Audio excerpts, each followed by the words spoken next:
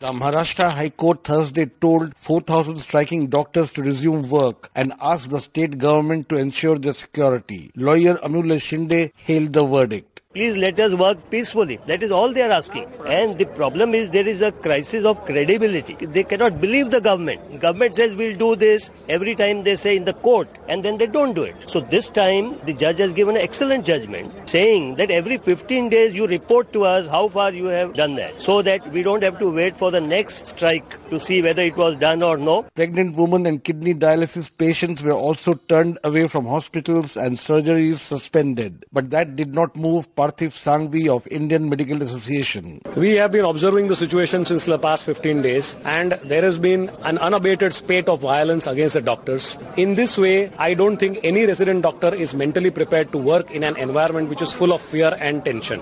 In order to support these resident doctors, we at Indian Medical Association, a representation of 40,000 member doctors across the state of Maharashtra, have today decided to go on an indefinite strike for these resident doctors till their demands are not met, and that is provision of adequate security. In Delhi, 20,000 doctors walked away from medical wards on Thursday, and those who manned emergency services came in battle gear, explained physician Mohit Gupta. They are giving an indication to the whole public that doctors are not secure, they are not provided with the security. So if judiciary says this type of things, then we have to find out some solution, and the solution we are trying is that we will provide helmets to all our residents so that at least they can save their heads. It may not be a good day to fall ill in Maharashtra, and worse still in Delhi, where this weekend could see a medical crisis unfolding. For Newsbreak, this is Anna Sen reporting from New Delhi.